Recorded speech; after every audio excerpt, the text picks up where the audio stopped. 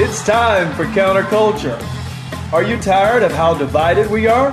Let's find the peacemakers. Think everyone is mean and selfish? Let's talk to those who are helping us all be more loving and caring. Think our culture is going downhill? Let's meet those who are helping us flourish. And now your host, Jonathan Sanborn. Well, hello, everyone. Thank you so much for tuning in to Countercultural today. Really appreciate every one of you who takes the time out of their busy lives to tune in. We are a show about being different. Jesus calls us to live a life that's very different than what the world calls us to. He calls us to be peacemakers. He said, "Blessed are the peacemakers." He called us to be not like the world. And so if you want to be different and follow Jesus, you're actually going to be pretty radical and you're going to be counterculture. And that's really what we're about. We want to find the people who are here in Phoenix and here and even around the world who are stepping out and being different and helping us to be peacemakers and bringing us together. So in a divided world, peacemaking is a rebellious act, and we want to meet those people. So today we have in studio Danae Pierre. Hello, Danae. Hi, great to be with you. So glad you could join us. It's really cool. Danae is the executive director of the Surge Network. Surge Network is a movement of local churches partnering together to put Jesus on display in Arizona. She's a graduate of Covenant Theological Seminary and serves as one of the co-directors for City to City North America. And Danae's married to Vermon, the lead pastor at Roosevelt Community Church. And they have 4 children, Marcel, Maya, Judah, and Giovanna. Good job. Did I nail that? You got it. Okay. So for what it's worth, I knew Vermon before Danae. So when he was just a single pastoral with a lot of swagger, starting a church in downtown Phoenix. Right, that's right. But Danae is a big deal, and I just really appreciate her taking the time to come in and touch base, and we can find out what's going on in our city, what's going on in our world, and maybe talk through what maybe things we could do to make a difference. So it's a crazy time, right? It is. It's a crazy time. So before we get crazy, we have to we have this little game we play. Okay. Okay? The game is called Fake News. And so you need to say something that's true about you and something that's not true about you. And I try to guess which one is fake news. All right. True about me. I was once on America's Most Wanted. America's Most Wanted. America's Most Wanted. Okay. True about, so I'll tell you 2 truths and you guess which one's fake? Yes. Okay. Yeah. True about me is I am a year away from my doctorate. A year away from your doctorate. So I'm going to say you were on, it's such a crazy story that it seems so like you wouldn't just make it up. Mm-hmm. So I think you were on America's Most Wanted. Yes. You were? I was. As like a 6-year-old, like when one of those reenactments, you know? Okay. So yeah, I don't know why you would put your kid in a reenactment of America's Most Wanted, but it was fun at the time. I got cookies and got to be around actors with guns or yelling and things like that. That would have been exciting. Wow, that's a pretty good one. Yeah. So I have I'm about a 70% success rate. So I'm pretty happy that I'm guessing. So now I have the swagger. Yeah, there you go. So, but no, that's really cool. It's funny how we have these weird chapters in our lives that people don't know about. Okay, back to craziness. Our world is going crazy. It seems like that. It seems like every day it's hard to turn on the news. Mm-hmm. It's hard to sometimes even know what to pray for. Right. It's hard to think about it when there's so much shouting. Yeah. And so are we hurting? Are we hurting as a people? Are we hurting? Are we healing? What's happening? Can you help us? Yeah. I think it's interesting that this whole year has it started with all these, inspirational statements around 2020 being the year of vision. Yes, right? That's right. Yep. And God's going to bless you. Right? He's going to roll out his blessings. And pretty quickly, we just began to see one tragedy after the other. So first with COVID and all the impact there, seeing it nationally, locally, the economic impact, loss of jobs, and then in this last month, all the tension around race and people, from all sides sides, people who are protesting and counter-protesting and all the dialogue happening back and forth, the lack of dialogue all around. So, yeah, I think we are in a season of pain, and people are tired and exhausted and unsure. And I think that this summer would be painful and hard without the realities of COVID related to the ongoing story of racial injustice and pain. And then you add the two together, and it seems like it's both been a time of real, like you said, division, brokenness, but also there's something different happening this time in terms of so many people who have been distant from the conversation or apathetic seem very awakened right now to at least be curious and try to understand what's going on. What have I not seen before? So where there is pain, there's a lot of beautiful things happening and emerging as well. Right. But yeah, I think it's a hard, and I think we're at the beginning of it. I don't think we're near to the point of what we're going to see in the months and year ahead. Just months or years. So you're having a longer vision of this. This isn't like, let's just get to one conclusion, one law change, or one event that's going to say something that's going to fix all this. Yeah, I think we've had this growing division. Well, I mean, this is not a new part of the American story. We've had this brokenness and division between, for us within the church, between the white evangelical church and our African American brothers and sisters. That's just been historic. Now, I think particularly for our generation, the last 4 or 5 years, we've continued to see the gap and the separation and the distance and the relational harm and lack of ability to arrive at a sense of unity. And so I think this has been growing. And a lot of the work we're seeing happen, the good things we're seeing happen in our city in terms of community organizing and working on grassroots change has also been organizing the last 4 or 5 years. So just while the pain has been growing, so have the laborers to begin building bridges and work towards repair. Now we're only at the beginning of this emerging season, and I think we're going to see both continued pain for a while, as well as continued work. I think for the rest of our lives, that we're going to be in this work for this new season of addressing harm and seeking restoration. So before we ask the question, like what's happening right now in Phoenix, I want to say why are you in this space? Yeah, great question. So my husband and I minister at a multi-ethnic church in downtown Phoenix. He's African American. I grew up in a cross-cultural home. So my mom immigrated from Honduras. My dad's family comes from Rhode Island, and they were there since the Mayflower till they moved here in the 90s or the 70s, I guess, 80s. And so I grew up in Phoenix, very aware of our racial story. So it wasn't uncommon to hear comments about immigrants and Mexicans and that part of the Phoenix culture where we can be very disparaging of immigrants. I grew up seeing it in both worlds, right? Being able to see it within, almost go like being within church context and people, sweet people saying things out of ignorance or judgments that they didn't even realize where it was coming from. But I also would go home to my grandma and my grandpa who are, my grandma broken English and my grandpa, he speaks the English very well. But, just to kind of be raised in that cross culture, I think gave me eyes to see it. And then I think, we have 4 kids. 2 are biracial. 2 we adopted. They're African American. And so we've had this story of seeking to help our church be one that engages on reconciliation. But also we've experienced all the challenges and pain related to that, right? Whether it's relational brokenness that we have to press into, misunderstandings, understanding that we really do need and want our communities to be safer, healthier, whole places for our African American and Hispanic children. That's an important thing. But what is that? But in the noise of what's happening nationally, those little statements can get so misunderstood. And so how do you really do the work to press in so we can be involved in change?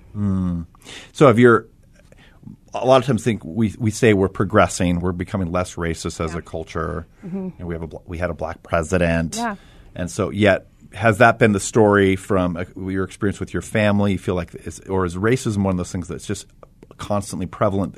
You're aware of it all the time in society. Yeah, I think. I think there's 2 things. I think historically, when you really sit in American history, particularly American church history, you read the critiques being made right now, and it was the same critiques pastors and church leaders were making, white pastors and church leaders were making in the South during King's movement and during Jim Crow laws and during the end of slavery and during the Civil War and during the founding of our country. So actually the arguments and the concerns and the framework is very consistent. Wow. Mm-hmm. I think that things are a lot more subtle now. So, where I think when you are a family that lives, that's African American, Hispanic, whatever, you pick up on things. People will tell you things and process their opinions on race with you in a way that they wouldn't with their other friends. So yeah, you hear all kinds of things. I mean, we had the N-word written across our door last year in a middle class, in Willow neighborhood. Oh my goodness. In downtown Phoenix. So it's like we have those things that happen that are overt. Right. But we have a lot of subtle things. So I think it is, I tell our parents a lot of times, talk to your youth, your students in high school, and really ask them very direct questions around how they talk around different ethnic people. And whether it's African American or immigrants, like our teenagers are very, very much quick to use derogatory racial ways to talk about each other. So yeah, I think it's always been a challenge. At the same time, I think like anything, our family has a lot of privilege. We have a lot of things that we've been blessed with. And so I don't think there are things that we don't experience because we're not living in poverty. Right. And I think that's why we care so much about doing this bridge building work, because we really want to see reconciliation and wholeness in our whole city. What's encouraging you now? I think you had something to do with the March of Pastors that was it just not too long ago, several weeks back. Mm-hmm. Yeah, we did a prayer day at the Capitol, and we had, I think, maybe 1,200, 1,500 church members from over 100 different churches that showed up. Wow.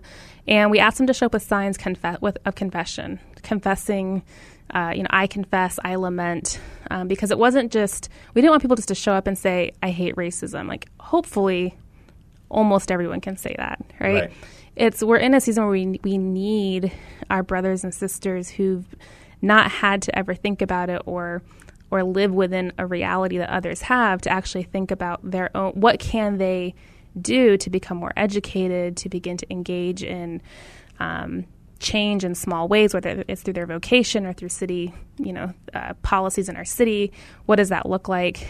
And so that was really beautiful to see sign after sign after sign of I confess my silence. I confess not listening 5 years ago. I confess being so late to arrive at this conversation.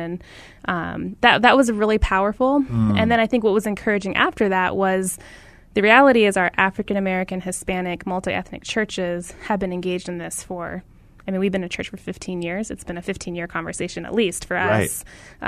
Pastor Warren Stewart Sr., I think, has been doing this for 40 years. Right. So this is not a new thing happening in our city. It's new to have so many white evangelicals say, hey, I want to kind of see what's happening and how can we get involved. So that's what's been really encouraging following, is we then invited people to come out to all the nights of protest. And we said, hey, meet at Roosevelt. Vermone and I did some training with them. And then they would come and we would go on these marches. We say, hey, pray and join the march. And then we would debrief after and to say, how are we going to, as bridge builders and peacemakers, represent Jesus from our couch watching about the protests through the news. Right. Let's go. Whether you agree with everything being said or not, come be present, be prayerful, and be curious. And then let's go educate and understand what people are saying, why they're saying it, where this is coming from, and how do we engage in the work of reconciliation. So that's been, and we've had several hundred people over the maybe 14 days post that who engaged, and it's been beautiful to hear people's stories. And so I'd say the thing I'm most encouraged by is just the long-term leadership of the African American Christian Clergy Coalition, all the work they've done to build partnerships cross-denominationally. That's a local organization? It's a local network of African American churches in Phoenix. Yeah. So that didn't just happen. That event didn't just happen. That was the result of lots of background and relationship and work over a decade, more. Yeah. I would say that would, the prayer event that we did was a lot of different churches, evangelical churches in the Valley. And I think so much of what we're trying to do is follow the lead of the African American Christian Clergy Coalition and the work that those pastors have been doing. First Institutional Baptist, Pilgrim Rest, Tanner Chapel. Yeah, the three big Aubrey ones. Barnwell. Yeah. Aubrey's, on 7. Like just being able to follow their lead and, there's so many, probably 20, 30 pastors who've just been faithful in this for a very long time. And so we then get to benefit from their years of work and just say, how do we follow? What do you need from us? How do we serve?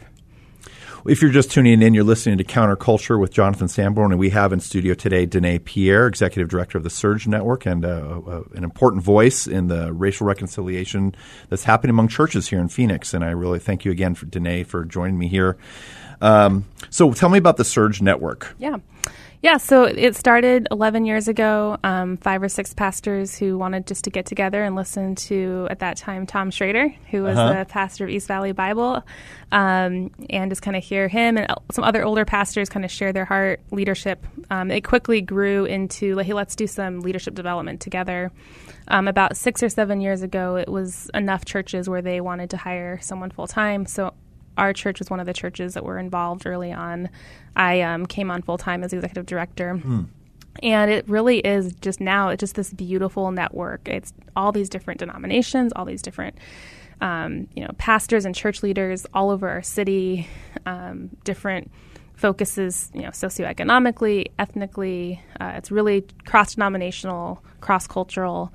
And then our heart is we keep saying we believe that we want that for Jesus to be displayed in our city, we want the church to be unified. That doesn't mean Surge unifies the city, right? And the church is much bigger than the churches within Surge, but we particularly feel called to help the church and the people of God engage in reconciliation. We do a lot of equipping related to living out of the gospel story and what does that look like and what does that mean. And then we use the phrase activating God's people. So how do we activate church members in places all over the city to represent Jesus where they work, where they live, where they go to school, and all of that. This isn't just talking about just like sharing a gospel message. You're talking about a much broader sense of what's activating. How do you look at your kid's public school and say, oh, as a Christian, I want to be on that school board and help the school be as healthy as possible and flourish and things like that. How do we follow Jesus in every area of our life all throughout our day? Fantastic. And so having attended on and off for about 9 years, I've loved the Surge Network and love what it's about. It's very diverse. It's growing. An important voice here. What other relationships do you have with other networks, or is it kind of an insular group, or? Yeah, I mean there's a lot of different networks and denominations represented there. From kind of national networks. I do a lot of work with nationally with City to City out of New York. Explain what that is. Which is a church planting. It's a church planting organization. Tim Keller started it, and they do like in kind of global cities throughout the world. Made to Flourish, which is like a faith and work. We do work with them. But yeah, it really is kind of saying how do we, whether you're be an Anglican, be a Presbyterian, be a Pentecostal, but how do we come together around the gospel and mission and witness in our city, and think witness in terms of like a light city on a hill, a light on a hill. How do we display the love of Jesus everywhere we go all throughout Phoenix, all throughout the Valley? Absolutely.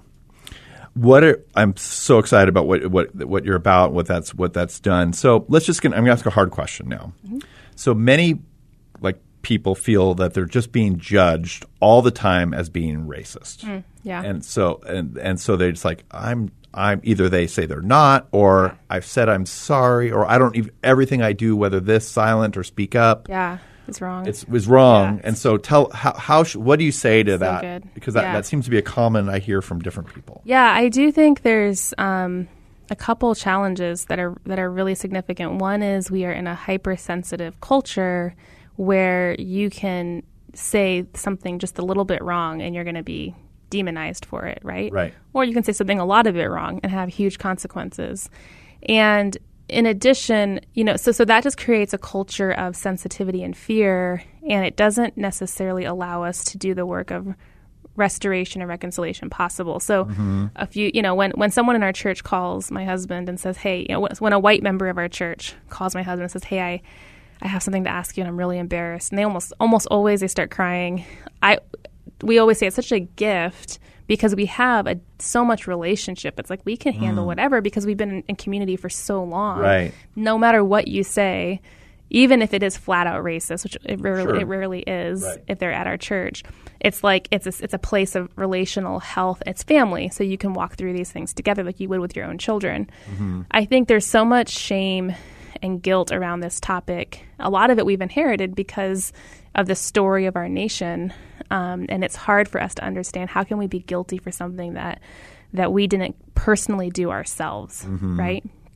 And yet, so we don't have time for me to unpack the answer to that question. However, I'd love to another day. But what I would say is, for those of us who believe in Jesus, we aren't trying to justify ourselves or prove ourselves not guilty. We know we're guilty. Right. Like, we are broken, sinful people. We're also image bearers that God loves. And so when he brings our guilt or he brings things that have happened into the light of day, it's not to shame us. It's not to scold us like a father with his finger saying, hey, you better confess because I know what you've done. And the punishment is coming one way or the other. It's the light of God's love saying, let's put this in the light so we can be exposed by my love. And we can then walk this journey of restoration, repair, healing. If all you're trying to do is say, oh, what's the thing I need to say to not be guilty? What's the right words? Or I'm sick of being accused of stuff, so I'm going to say, forget it. Right. All of that is around legal standing and not relational reconciliation. Legally, when you believe in Christ, you are made one with God, and his righteousness covers us. So we can be honest about our guilty, dirty, filthy hands, the things we do and say that we're ashamed of, because we are covered by Christ, and we can receive that as grace and mercy. That then allows us to move out of the legal conversation into the relational conversation and say we are also relationally reconciled to God, made one in him. And so we can now engage in a process of vulnerability where we can spend the rest of our life learning how to cross cultures and barriers and listen and learn to people we're very different from, to histories we never knew. Not so we could figure out the thing to do to fix it, but so we can be part of this unfolding story of God reconciling a people to each other and himself. I don't know if that answers your question, but I think it does. I think practically, exactly. That's my next question. You're right ahead with me. Practically, there's great things to read. We've been posting several of the minority-led churches, so African-American, Hispanic-led churches within the Surge Network, started something called Arizona Churches Stand Together for Black Lives. So if you find that, you'll just see it's about 8 to 10 churches that we're all very connected to, Bible-believing, churches. Sure.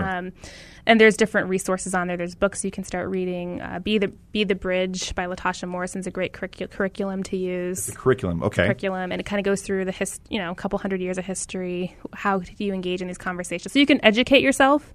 I think if you've been educating yourself, this is not a season to then shame everyone who hasn't been educated, but to begin to say, okay, what can we begin to do with whatever God has given us to steward, whatever vocational power, money, resources, how do we begin to invest in repairing ways in which our community has been harmed?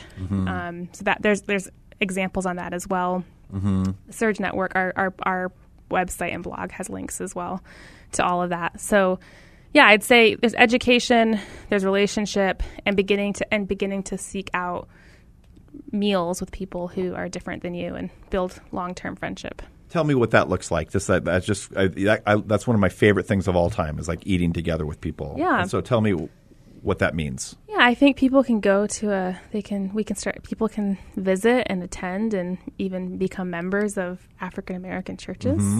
There's all kinds, hundreds all over the city. Yeah. We can, or Hispanic churches or bilingual churches. We can put ourselves in situations to become friends with people different than us. And so then you have meals and you begin talking and you listen and you share stories. If you don't have an easy avenue to that, if you are a woman in the city, Amplify Peace out of Lisa Jernigan leads that. Mm-hmm. They create storytelling and meal environments. Surge has a couple environments we do with refugees and immigrants. So there's ways where you can formally engage in a meal with someone different than you. So you can do it formally, you can do it organically, but it is really beginning a process thing. I want to sit and learn and listen to people different than me. Sitting and eating, having open and honest conversation with people who are different, that sounds an awful lot like Jesus. That's putting Jesus on display right there. Danae, this has been a great conversation. Thank you for taking the time out of it. You've got a lot on your plate, I know, and I really appreciate your voice in the conversation. And thank you again. This is you've been listening to Counterculture with Jonathan Sanborn, Finding the Peacemakers, and we've just had a great conversation with Danae. Thank you again for tuning in. Thank you for listening today. Counterculture is made possible by Care Portal, helping local churches help children and families in crisis. Sign up you and your church today at careportal.org.